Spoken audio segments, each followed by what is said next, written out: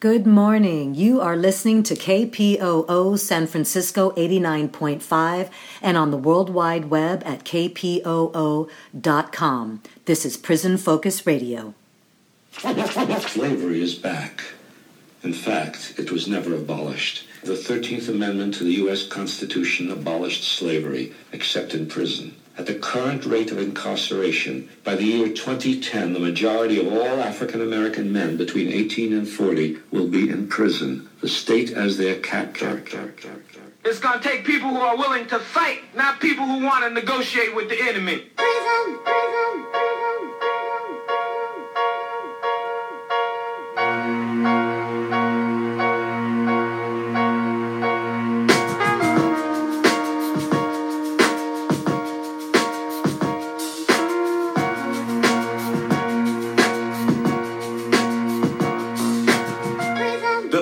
Life containment, where reform and discipline are labeled enslavement. From rites of passage to stacking the raiments, sporting the iron bars, just gracing the pavement. It's just like cavemen from the pages of myth, cohabitating in darkness while we wallow in filth. Generations of jewels will trickle down to abyss as blood stains these prisons like the pyramid glyphs. Guilty or innocent agents of government treat our hoods like picking ground. Schools to tenement, all sagging uniform as thugs. They represent racial stereotypes. A profile for the oppressed. When you witness genocide every day, you get the hint that the ghettos are cold like a lab experiment. As young women and men street hustle before they 10, graduating from juvenile halls, enough to remember to the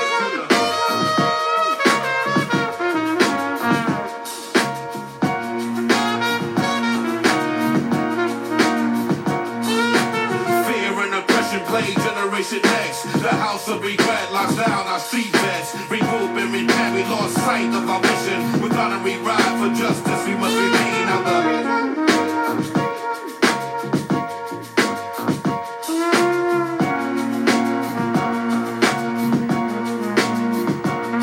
we trade wisdom for greed, trade life for wealth. Fools wait for lockdown, find the knowledge of self.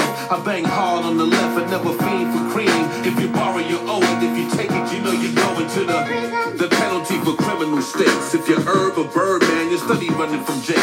I circle with street soldiers that build and plant states. Be the land for Babylon, my skills educate. In these United States, there stands no debate. The restriction of law makes us communists of hate. New world, a new focus. The streets need to deal with new purpose. The eldership is lacking. The circus of misguidance is deep. In prison state of mind, I have you dead in the street. Yelling PIMB and you stress. Fake player cards to rest. Tell youth to stay in school, research and manifest. Slave ways from the whip to the gaze. From streets to the caves, we stand judge, poking dagger. 12 heads decide if you keep your street swagger. Don't be between bars, this crazy world gets fatter. I'm a key fucking lesson, wise don't the mad hatter. Rock a hog up my dog, cause I deal with life matters. It's strange in the side of my people and what's sadder. We make devils pie and put our hands in the batter.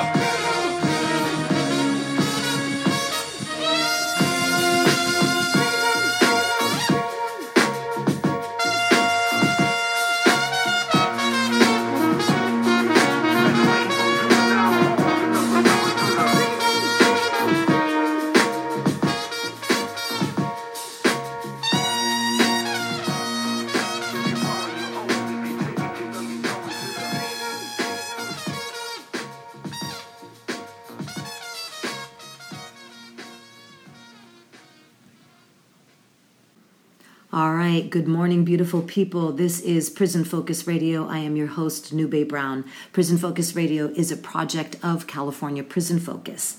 We are going to continue with our commemoration of the 10th anniversary of the historic California hunger strikes. This is going to be an ongoing education. We aren't here to just remember this amazing show of solidarity that culminated in 30,000 people participating to end the torture of solitary confinement. This is an education about a crisis, a crime against humanity that is still taking place in California prisons to this day. A core group of men filed a class action lawsuit called the Asker versus Brown class action lawsuit, and they won. They were able to, not only with these men, not only with the hunger strikes, but with this class action lawsuit, foment the release of thousands of prisoners from solitary confinement. Not only that, they brought this issue to the national and international stage. They had international support. They also created the agreement to end hostilities. And the signers of that document, which is one of the most important documents of, I would say, the last 50 or 60 years, most of them are still in prison. One of them has died. During the hunger strikes, people died. And we are probably going to be hearing from one of those family members of Christian Lopez in this hour, if not the next hour. But understand that this is an ongoing education. These hunger strikes took place between 2011 and 2013. That is very, very recent history, and it is important that we know what went on and what is still going on with these now elders who participated and organized this incredibly impactful hunger strikes, these 3 hunger strikes. So we are going to be continuing with this commemoration, which is really an ongoing education. We are going to start with one of the writings from Mutope Duguma, who wrote The Call, Hunger Strike to Begin July 1st. This was written in 2011. It is the first hunger strike. I'm going to be reading from this article that came from the San Francisco Bayview National Black newspaper. I encourage all of you to visit also the California Prison Focus website at www.prisons.org, because the writings of all of these men and the conditions that were and continue to take place in, let's say, the abusive conditions and neglectful conditions that were taking place and continue to take place in our California prisons are all documented in the Prison Focus newspaper and the San Francisco Bayview National Black newspaper. If we did not have the supporters on the outside, if we did not have media and publications that were willing to help get these voices out, help get the information out, we probably would never have known what was taking place inside of the crime against humanity that was taking place and continues to take place in all of our California prisons, but most notably, in this case, Pelican Bay State Prison. Here we go. The Call. Hunger strike to begin July 1st.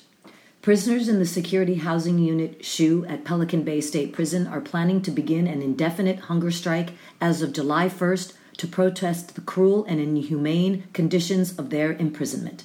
This hunger strike has the potential to become the most significant event in California prison reform in the last decade. Public support is crucial. A few months ago, Ohio prisoners won all their demands after a petition with 1,200 signatures was given to officials. Record your support by signing the Pelican Bay petition and ask your friends to sign it too. Of course, this was written on June 3rd of 2011, so that petition is no longer available. All right, by Mutope Duguma. Slave name, James Crawford. This is a call for all prisoners in security housing units, SHUs, administrative segregation, ADSEG, and general population, GP, as well as the free oppressed and non-oppressed people to support the indefinite July 1st peaceful hunger strike in protest of the violation of our civil and human rights here at Pelican Bay State Prison Security Housing Unit, PBSP SHU. Short corridor D1 through D4 and its overflow, D5 through D10. It should be clear to everyone that none of the hunger strike participants want to die, but we are taking this dire action due to our circumstances. The state of California has sentenced all of us on indeterminate SHU program to a, quote, civil death, merely on the word of a prisoner informer, a snitch. The purpose of the hunger strike is to combat both the psychological and physical torture in ADSEG and the SHU, as well as the justifications used to support treatment of the type that leads to prisoners being subjected to a civil death. Those subjected to indeterminate SHU programs are neglected and deprived of the basic human necessities while withering away in a very isolated and hostile environment. Prison officials have utilized the assassination of prisoners' character by each other as well as the general public in order to justify their inhumane treatment of prisoners. The guards' quote, code of silence allows them the freedom to use everything at their disposal in order to break those prisoners who prison officials and correctional officers, COs, believe cannot be broken. It is this mentality that set in motion the establishing of the short corridor D1 through D4 and its D5 through D10 overflow. This mentality has created the current atmosphere in which COs and prison officials have agreed upon their plan to break indeterminate SHU prisoners. This protracted attack on SHU prisoners cuts across every aspect of the prison's function: food, mail, visiting, medical, yard, hot and cold temperatures, privileges such as canteen, packages, property, etc., isolation, cell searches, family and friends, and socio-culture, economic and political deprivation. This is nothing short of the psychological and physical torture of SHU and ADSEG prisoners. It takes place day in and day out, without a break or rest. The prison's gang intelligence unit was extremely angered at the fact that prisoners who had been held in SHU under inhumane conditions for anywhere from 10 to 40 years had not been broken. So the gang intelligence unit created the short corridor and intensified the pressure of their attacks on the prisoners housed there. The object was to use blanket pressure to encourage these particular isolated prisoners to debrief, i.e. snitch, in order to be released from SHU. The COs and administrative officials are all in agreement and all do their part in depriving prisoners in the short corridor and its overflow of their basic civil and human rights. None of the deliberate attacks are a figment of anyone's imagination. These continuous attacks are carried out against prisoners to a science by all of them. They are deliberate and conscious acts against essentially defenseless prisoners. It is these ongoing attacks that have led the short corridor and overflow SHU prisoners to organize themselves around an indefinite hunger strike in an effort to combat the dehumanizing treatment we prisoners of all races are subjected to on a daily basis. Therefore, on July 1st, 2011, we ask that all prisoners throughout the state of California who have been suffering injustices in general population, administrative segregation, and solitary confinement to join in our peaceful strike to put a stop to the blatant violations of prisoners' civil and human rights. As you know, prison gang investigators have used threats of validation and other means to get prisoners to engage in a protracted war against each other in order to serve their narrow interests. If you cannot participate in the hunger strike, then support it in principle by not eating for the first 24 hours of the strike. I say that those of you who carry yourselves as principled human beings, no matter your housing status, must fight to right this and other egregious wrongs.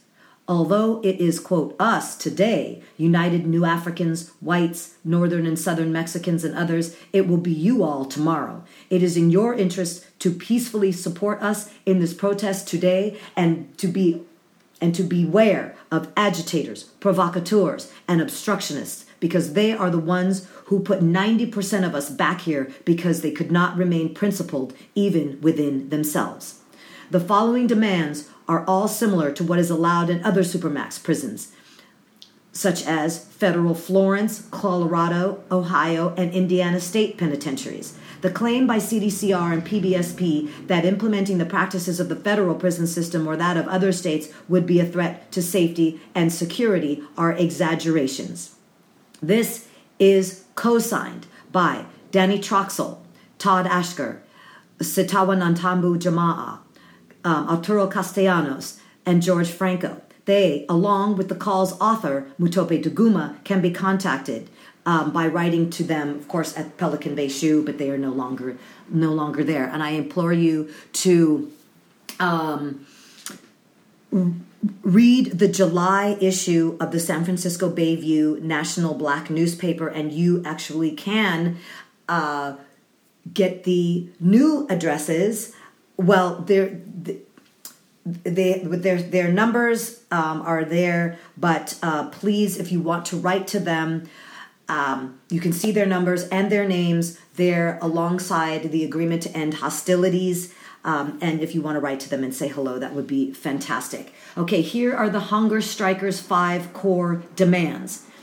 Prisoners in the Pelican Bay, The reason I didn't continue with the addresses, we wanted to respect that we are commemorating this 10th anniversary. We hope that the signers of the agreement to end hostilities all want to be continually contacted, but we did not get their permission. And so, as always, when we have been asked, when we do present the agreement to end hostilities, that all the names are put there. Obviously, they are no longer in Pelican Bay. They have been scattered throughout the other 35 or 34 prisons in California's prison industrial slave complex. But again, so their actual addresses are not there, but you can find them through the inmate locator if you so choose. All right. Here are the hunger strikers' 5 core demands that are in this article. Prisoners in the Pelican Bay State Prison Security Housing Unit D Facility Corridor will begin an indefinite hunger strike on July 1st, 2011, in order to draw attention to and to peacefully protest 25 years of torture via the California Department of Corrections and Rehabilitation's arbitrary, illegal and progressively more punitive policies and practices as summarized in our formal complaint, which I read last week. So you can get that by going to wherever you get your podcasts, which can be read. And you can read it at going to www.prisons.org and looking for formal complaint, or go to the issue, I believe it's number 37, the year 2011. PBSP SHU inmates hunger strike protest is to continue indefinitely until the following changes are made. 1. Individual accountability. This is in response to PBSP's application of group punishment as a means to address individual inmates' rule violations. This includes the administrative abusive pretextual use of safety and concern to justify what are unnecessary punitive acts. This policy has been applied in the context of justifying indefinite SHU status and progressively restricting our programming and privileges, which greatly affects their ability to parole. Number 2, abolishing the debriefing policy and modify active-inactive gang status criteria. The debriefing policy is illegal and redundant, as pointed out in the formal complaint on page 7, section 1V/A. The active-inactive gang status criteria must be modified in order to comply with state law and applicable CDC rules and regulations. Especially see formal complaint, page 7, section 4/B as follows. A. Cease the use of innocuous association to deny an active status. B. Cease the use of informant and debriefer allegations of illegal gang activity to deny inactive status unless such allegations are also supported by factual corroborating evidence, in which case CDCR and PBSP staff shall and must follow the regulations by issuing a rule violation report and affording the inmate his due process required by law. I'm going to stop here for a second because I want to encourage you to continue to educate yourself about what took place and the ramifications that are still taking place to this day. You can read about this very thing that we are talking about here by going to the San Francisco Bayview National Black Newspaper's website at sfbayview.com and read the July issue, pick up the newspaper, and you can read the interview that I did with Paul Redd and Ruben Kubwa G2 Williams, as well as the booklet that we published by Sitawa Nantambu Jama'a, The Evil Dehumanizing Practice Within the Short Corridor Torture Chamber. And there's a plethora, a cornucopia, an abundance of writings and articles in both of these places at www.prisons.org and sfbayview.com. Number 3, comply with U.S. Commission 2006 recommendations regarding an end to long-term solitary confinement. CDCR shall implement the findings and recommendations of the U.S. Commission on Safety and Abuse in America's Prisons' final 2006 report regarding CDCR SHU facilities as follows. A. End conditions of isolation. This is on page 14 of that of those recommendations. Ensure that prisoners in SHU and ADSEG, administrative segregation, have regular, meaningful contact and freedom from extreme physical deprivations that are known to cause lasting harm. It's on page 52 to 57. B. Make segregation a last resort. Page 14. Create a more productive form of confinement in the areas of allowing inmates in SHU and ADSEG the opportunity to engage in meaningful self-help treatment, work, education, religious, and other productive activities relating to having a sense of being part of the community. C. End long-term solitary confinement. Release inmates to general prison population who have been warehoused indefinitely in SHU for the last 10 to 40 years and counting. Mind you, this is in 2011. In the SHU for the last 10 to 40 years and counting. D. Provide SHU inmates immediate meaningful access to adequate natural sunlight, quality health care and treatment, including the mandate of transferring all PBSP SHU inmates with chronic health care problems to the new Folsom Medical SHU facility. 4. Provide adequate food. Cease the practice of denying adequate food, provide wholesome nutritional meals, including special diet meals, and allow inmates to purchase additional vitamin supplements. A. PBSP staff must cease their use of food as a tool to punish SHU inmates. B. Provide a sergeant lieutenant to independently observe the serving of each meal and ensure each tray has the complete issue of food on it. C. Feed the inmates whose job it is to serve SHU meals with foods that are separate from the pans of food sent from kitchen or SHU meals. Number 5, expand and provide constructive programming and privileges for indefinite SHU status inmates. Examples include expand visiting regarding amount of time and adding 1 day per week. Allow 1 photo per year. Allow a weekly phone call. Allow 2 annual packages per year. Base a 30-pound package on item weight and not packaging and box weight. E. Expand canteen and package items allowed. Allow us to have the items in their original packaging. The cost for cosmetics, stationery, and envelopes should not count towards the maximum draw limit. F. Allow more TV channels. G. Allow TV radio combinations or TV and a small battery-operated radio. H. Allow hobbycraft items. Art paper, colored pens, small pieces of colored pencils, watercolors, chalk, etc.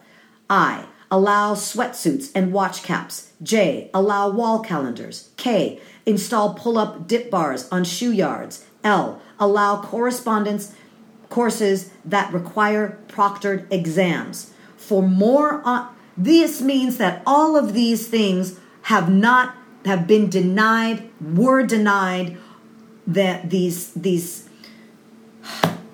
are people inside while being tortured by solitary confinement. For more information and ongoing updates about the hunger strike, check the California Prison Focus website at www.prisons.org. And and of course they're asking to reach out to the coordinators, which that has all changed. All right, we are going to continue with some news that I found. And you can find these things on YouTube. I will give you the information here in just one moment. All right, here is just a short piece from BBC News in their U.S. and Canada section. Hunger strike for 29,000 California inmates in 4th day. In the photo, a lawsuit has been filed on behalf of prisoners in solitary confinement for more than 10 years. Mind you, we have... some of our people, our elders, were tortured in solitary confinement 40 years and more. A hunger strike by California prisoners has entered its 4th day, with 29,000 inmates protesting against lengthy solitary confinement sentences at the state's high-security prison. Excuse me 1 second. What I just read from Mutope was that was the first hunger strike of 3. All of those core demands were unmet. So they ended up having to do 3 consecutive hunger strikes, culminating in this one that BBC is talking about here, which has entered its 4th day with 29,000. It actually went to 30,000. California's prisons chiefs say the protest is detrimental to their cause. Many of the roughly 3,800 prisoners in solitary confinement have been deemed to have gang ties, and some have spent more than a decade in isolation. It is the 3rd such hunger strike in California prisons in 2 years. But the strike that began on Monday, when 30,000 inmates refused meals, is the largest in the state's history. The number of striking prisoners fell below 29,000 on Wednesday. Subtitle, Make Their Point. Quote, I don't think it helps anything to do this, Corrections Secretary Jeffrey Beard said on Thursday in his first comments on the strike. Much of what they're asking for is being done. It's just not being done fast enough for them. The hunger strike actually interferes with the process. Oh my God, these are the kinds of lies and frustrating commentary that they were dealing with at the time. Okay, after the 2 previous strikes, the Corrections Department began a program to reduce isolation sentences. Hundreds have either already been released from solitary confinement or have been marked for release. But the program was suspended as the strike began on Monday. Mr. Beard told an oversight hearing that corrections authorities would not make concessions to the prisoners. Well, that's them being abusive and acting illegally, and why it is being called cruel and unusual punishment, the 8th Amendment of the Constitution. Quote, I think the department has pretty much done what it can do, Mr. Beard told the Associated Press on Thursday. My hope is that they sort of make their point, get the thing over, and we can go back and start doing the reviews. Wow. The strikers' supporters say California's program does little to avoid or limit the confinement sentences. 22 to 24 hours a day. They're asking for a more humane set of conditions that aren't designed to destroy people, said Claude Marks, a spokesman for the Prisoner Hunger Strike Solidarity Coalition. If that's Beard's position, that California has nothing else to offer, then that explains why there's an issue. Unquote. In one high-security prison near the Oregon border, Pelican Bay, more than 1,000 prisoners remain in solitary confinement. About 500 have been in isolation between 20 to 24 hours a day for more than a decade. And these are, when I call for you that are listening, and if you are new, to call the governor at 916-445-2841 to release our elders. These are the elders we are talking about. These men that have been tortured by decades of solitary confinement. Read this again. About 500 have been in isolation between 22 to 24 hours a day for more than a decade, with dozens spending more than 20 years in the cells, according to a lawsuit on their behalf. That would be the Ashker v. Brown class action lawsuit. 3 other high-security prisons in California have similar programs. According to the Los Angeles Times, those formerly in isolation have been released into the general population either because they no longer qualified for isolation, were part of a 4-year step-down program, also another abusive, sick program, or had agreed to inform on other prisoners to end the torture. All right, here's a piece of news that I found on a YouTube from Inside Out TV. You can just search CA prison hunger strike and solitary confinement.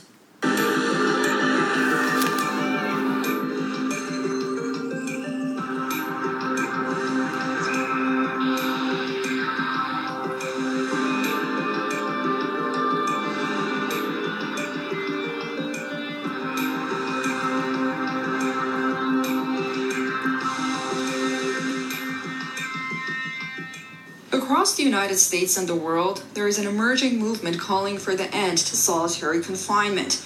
Here in the United States, inmates in at least 7 California prisons have been on a month-long hunger strike. The largest prison strike in California history, state prison officials call it a plot to relax controls on gang activity. However, the prisoners say harsh conditions like overcrowding, deplorable health conditions, discriminatory treatment of people with illnesses are the cause. Their supporters on the outside agree. Roughly 30,000 people who are incarcerated at Pelican Bay and other prisons across California decided to collectively take action and go on hunger strike, putting their bodies and their lives on the line to try to raise awareness about the plight and the conditions that they faced in the prisons in California. And primarily, there's a lot of complaints about the use of solitary confinement, as well as other brutality and prison abuses that are happening in the California system.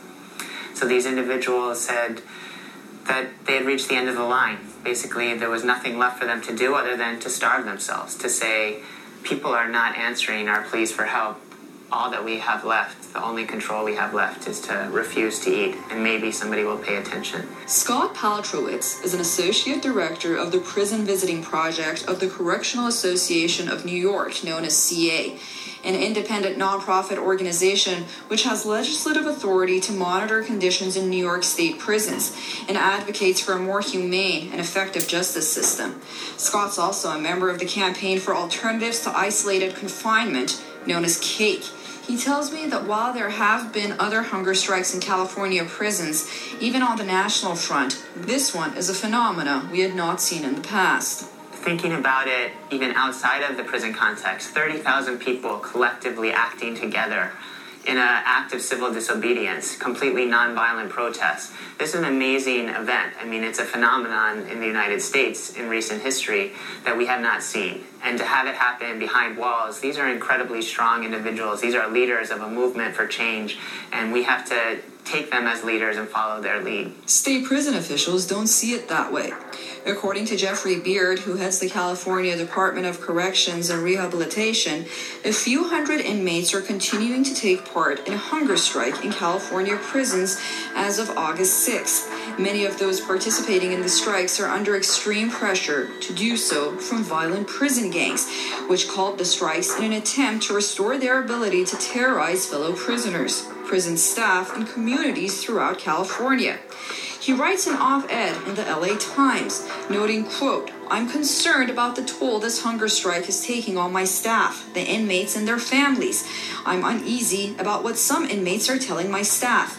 Many say they want to resume eating, but are afraid of the retaliation they will suffer at the hands of other inmates acting on orders from their gang leaders." Ann Wiles is one of the lawyers representing the hunger strikers at the Pelican Bay, California prison. I asked her about the concerns raised by Beard and other prison officials. If you look at that Beard op-ed in the LA Times, it's trying to reframe the argument, because we're saying is that no matter what these men did as young men, or whatever they did, whether it's correct or true, has been alleged or not, they do not deserve to live in a torturous environment, an environment where they never see the light of day, the moon, the stars. And so they're trying to frame the argument like these people should be punished. These people should be in that hole forever and die there without any contact, any intimate contact with the family members. For 20, 30, 40 years, some of our clients have never touched another human being. They've never been allowed to talk or speak or have any kind of social contact. She tells me that at least 500 prisoners have spent more than a decade in solitary confinement in conditions of environmental and social deprivation. The inmates are demanding for a state adoption of a proposal that caps the isolation term to 5 years, including rehabilitation and education programs, and provides inmates monthly phone call rights. What we're asking for in this litigation and on a lot of parallel tracks, we're demanding that the men have a way, a process, a procedure to step out of the shoe, no matter what their history is, whether they're alleged gang members or not. And the only way that they would have to stay in the shoe is if in the last 5 years they committed any violent acts towards another human being, i.e. towards another inmate or towards a staff member, a guard, whatever. And that, assuming there are some men in these shoes of California that have committed such heinous crimes that they deserve to stay in that context, they should be in a yard. They should be in another setting where they actually have social contact with other inmates, where they can receive educational programming where they can have decent food, they can see the light of day, and the moon and the stars, etc. That if they want to sort of isolate men for various crimes that they can prove they have committed that are considered violent towards other humans, then they should be provided an environment where they can seriously be rehabilitated and over a period of years come back into the main line. Rikers Island is home to New York City's main jail complex. Operated by the New York City's Department of Correction, it has a budget of $860 million a year, a staff of 9,000 officers, and 1,500 civilians to control an inmate capacity of 14,000. Throughout the years, Rikers Island has gained a reputation as a hotbed of violence due to the actions of both guards and inmates. Rikers, which hosts 10 separate jails, has been the target of dozens of lawsuits and numerous exposés. Yet the East River Island is still running as a dangerous place for an estimated 12,000 or more men, women, and children held there on any given day. Most are pretrial defendants who can't make bail and nonviolent offenders with sentences too short to ship them upstate. Alongside inmate violence, staff brutality, and rape, it has one of the nation's highest rates of solitary confinement. About 12 years ago, 5 Omar Mu'allamek was arrested on possession of an illegal weapon, tax evasion, and money laundering charges and sent to Rikers Island. Those charges were eventually dropped and changed, but then a few others surfaced, which kept him in the prison system for 11 years, until 2012 when he was declared a free man. I went to prison basically because I got robbed from some crooked cops, I was doing real estate foreclosure under market value properties upstate, taking old foreclosure homes, rebuilding them, fixing them up, and renting them out to people in the community. So it was somewhat of an adventure for me. It was, progressful. And they robbed me for a certain amount of money, but the shop steward, the lieutenant, the entire precinct ended up being indicted on charges of false charging. And me and about 10 or 15 other people were released and exonerated. But we had to, of course, cop out and admit to some charges. So I pleaded out to criminal weapons possession in the 4th degree, and they released me. I was incarcerated for 12 years. I did 5 years in solitary, a little over 47,000 hours in solitary confinement. Once he arrived at Rikers, a fight erupted and almost immediately landed him in solitary confinement, a place where he would become to know far too well in the years that followed. Certain things are deemed a threat to institutional safety, like having certain books or having too many T-shirts or having too much literature.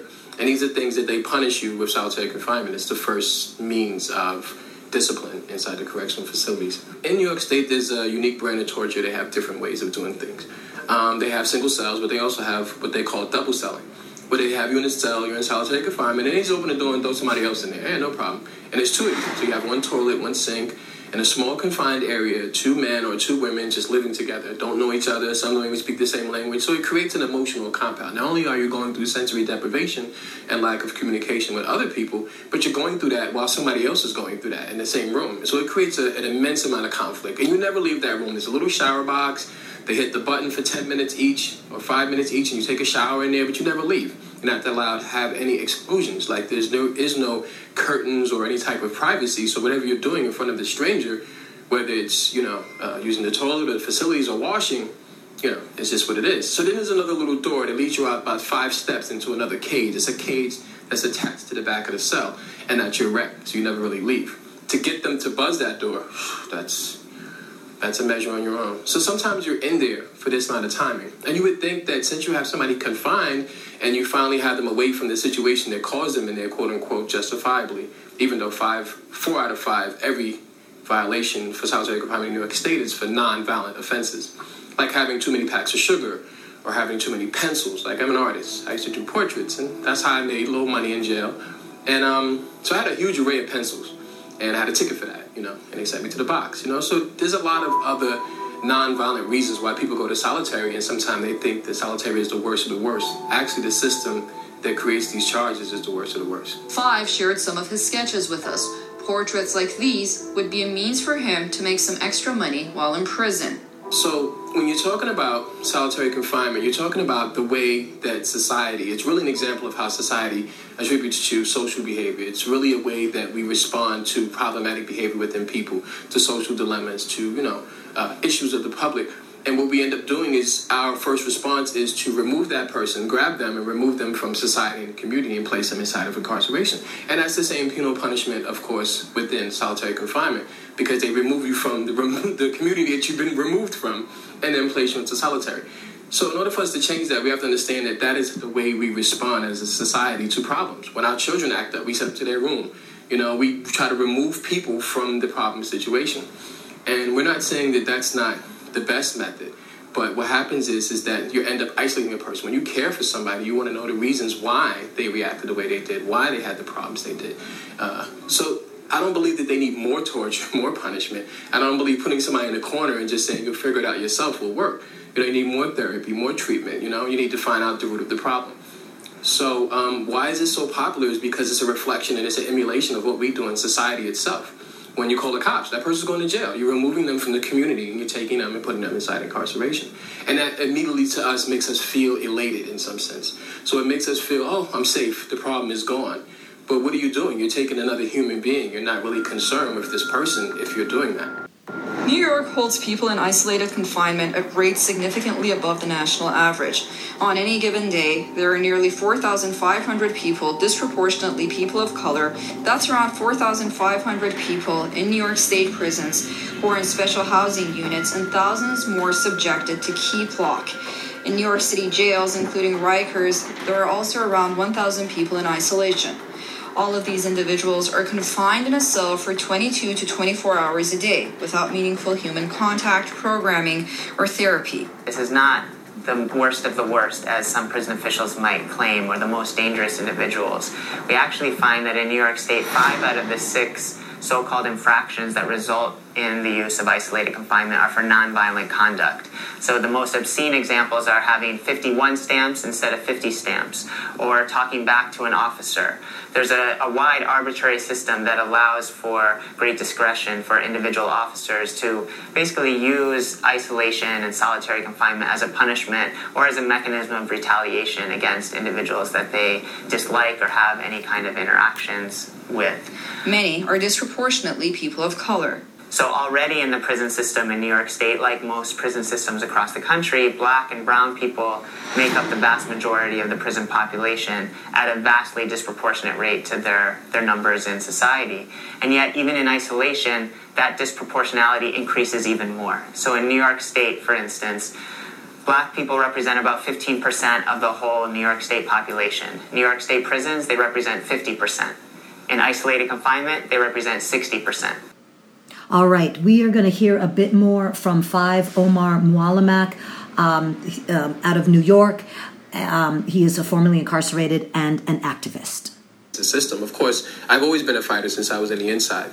That's where most of my problems came from, because I was an organizer. I started organizations and community groups and teaching, and I believed that the educational system in prison was limited, so I tried to teach other courses, inside of there, and that course of landed me. So I've always been the way I am. But I came to the campaign, and the campaign to the New Jim Crow is what really I felt was the solution.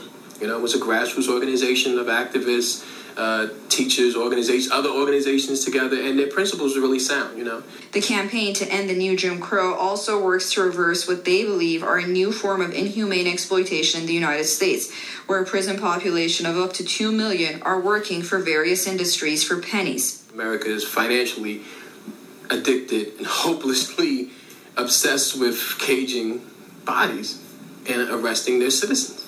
And this, of course, they're profiting off of. So it becomes a financial obligation that we have. We have a dependency on prison. Port farmers sell their products to prisons. Outside agencies, contract out to the prisons. You have storefronts and people that are the entire community. Next, the entire town is dependent on the prison industrial complex. For those who...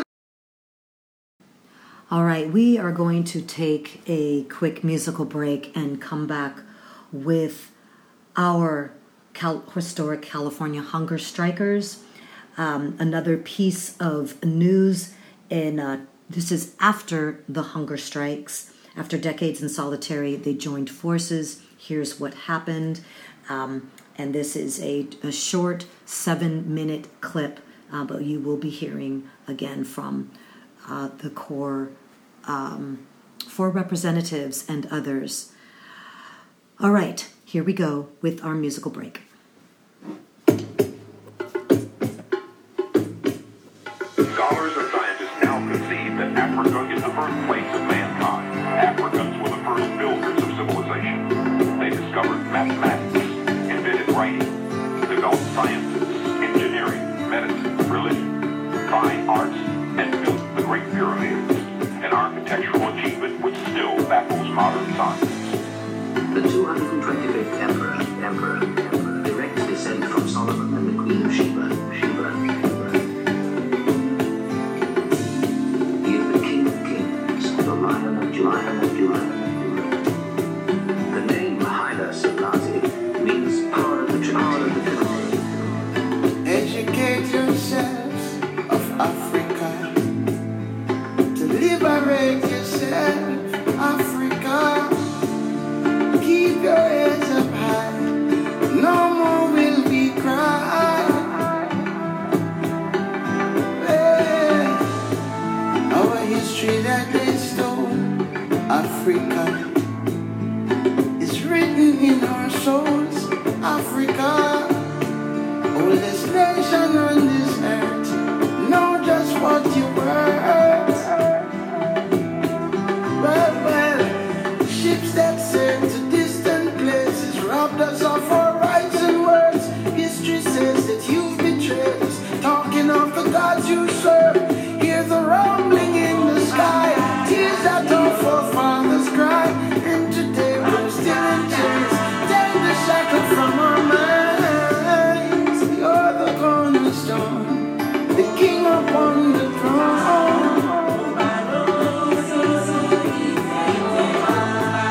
How beautiful art thou, Africa.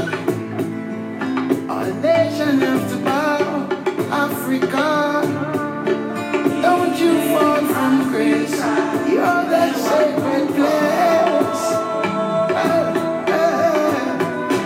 Out to the people, motherland representative. I'm on trial with the man, she my co-defendant. And I demand her attention, keep you focused, woman. I'm getting closer to the sky every time I hit it. Haile Selassie, power of the Trinity. Soul made in Niger, my vice made in Italy. White man's world that I'm living in, some say. But it was Africa, the country that we all came from. Can't nothing come between me and you. So before I have seeds, gotta understand my roots, gotta understand the truth. We is all kings round here, life's not all fair. Word to me for dead, all going hard till I earn like a pauper. Although my body's in the US, my heart's there. I can never be ashamed of her. I got my features and my name from her, Mama Africa. The richest place on earth, know just what you're worth.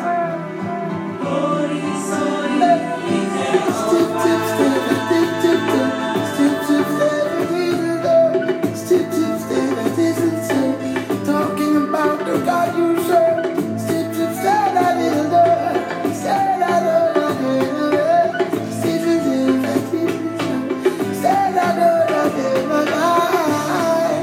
Keep your heads up high, no more will we cry.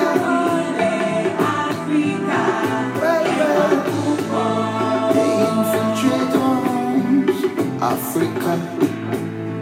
We claim it as their own, Africa. Now we must stand tall to break down all these walls. Our children must be taught of Africa, the science and the arts of Africa. Na, na, na, na, na, na.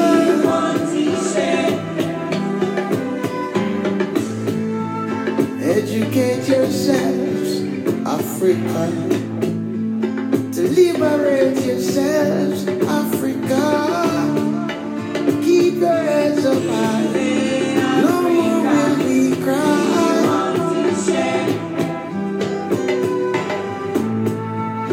Beautiful art Africa,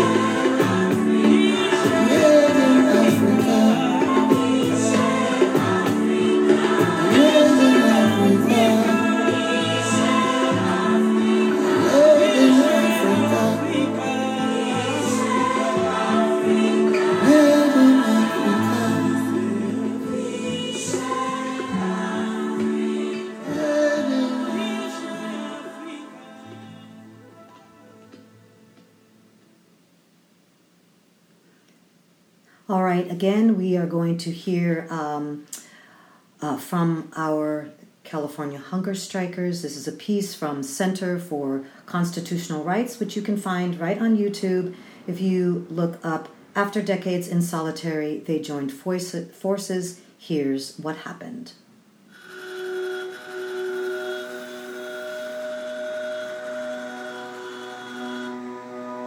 I'm not talking about screaming like, oh. I'm talking about if you could put every emotion of the human spirit, of hopelessness, pain, agony, hatred, all these emotions in frustration, while you're locked in this cage, treated like some animal. That was Todd Ashgard, spent 22 years in solitary confinement. This is a behavior modification, psychological, low-intensity warfare against the mind of a human being. That's what exists here at Pelican Bay. That was Sitawa Nantambu Jama'a, who spent 30 years in solitary confinement. It's not to the point where you want to commit suicide. But sometimes I'll be at the point that I be wanting to write to the judge, say, just give me the death penalty. Just give me the death penalty, man. That was Paul Redd, spent 14 years in solitary confinement. He is the only signer of the agreement to end hostilities that has been allowed to come home. Still, we welcome you home.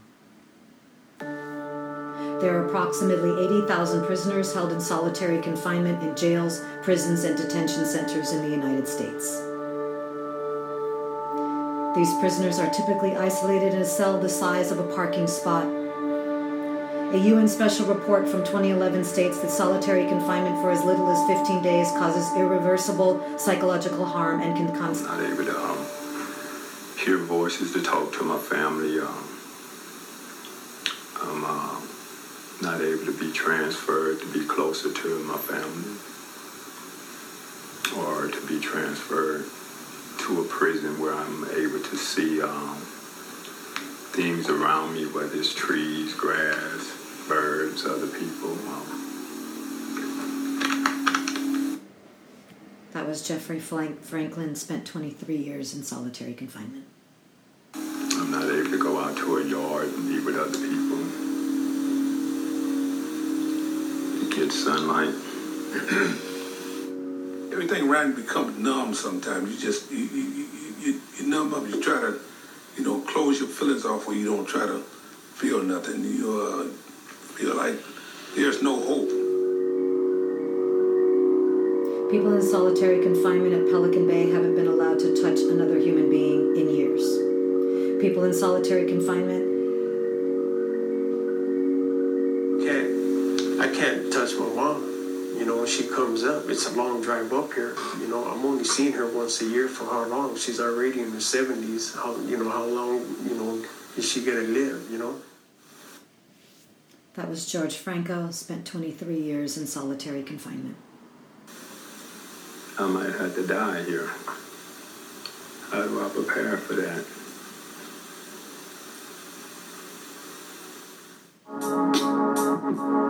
In 2009, prisoners at Pelican Bay State Prison filed a lawsuit against California to challenge long-term solitary confinement.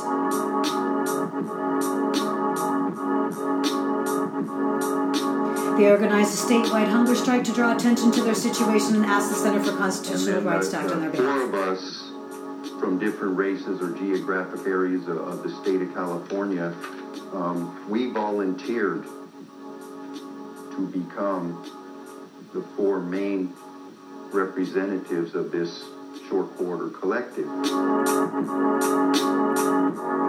In 2013, more than 30,000 prisoners participated in another 60-day hunger strike believed to be the largest prison strike in history. Entered their 5th day of a hunger strike in a push to end the long-term solitary confinement, which they call a form of indefinite state-sanctioned torture. It's about our being treated like human beings. It's about our 8th Amendment and 14th Amendment rights.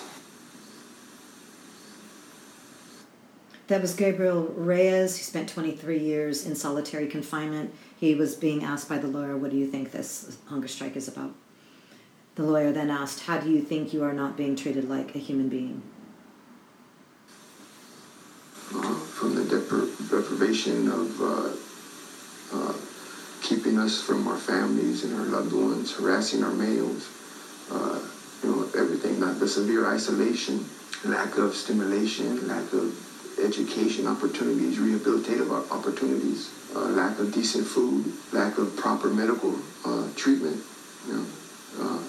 lack of just human dignity. The Center for Constitutional Rights, along with prisoners' rights groups and lawyers in California, partnered with the leaders of the hunger strike on the lawsuit Ashker v. Governor of Brown in 2012. The lawsuit argues that conditions at the Pelican Bay SHU, where people have spent decades in solitary, violate the Constitution's ban on cruel and unusual punishment. Last year, the court certified the case as a class action covering hundreds of prisoners in the Pelican Bay SHU. Less than a year later, the court granted their motion to expand the case to cover people transferred from Pelican Bay to other California SHUs.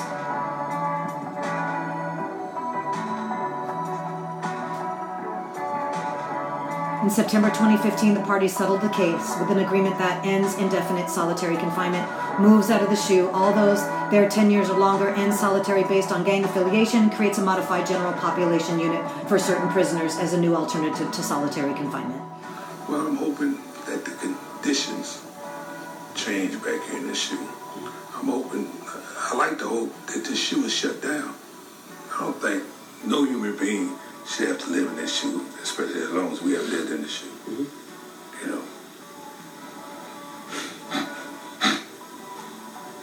That's Paul Reed.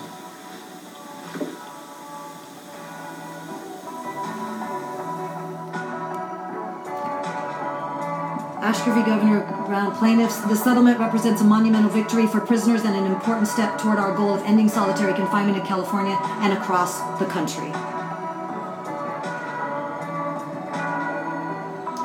California's agreement to abandon indeterminate SHU confinement based on gang affiliation demonstrates the power of unity and collective action. This victory was achieved by the efforts of people in prison, their families and loved ones, lawyers, and outside supporters.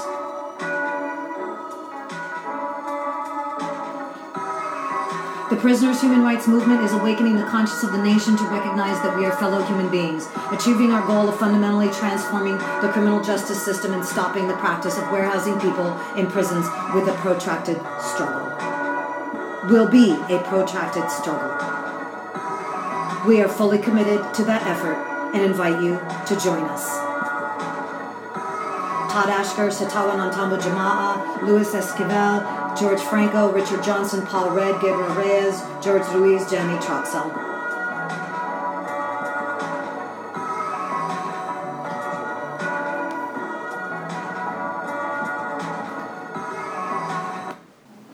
All right, beautiful people, that is our show.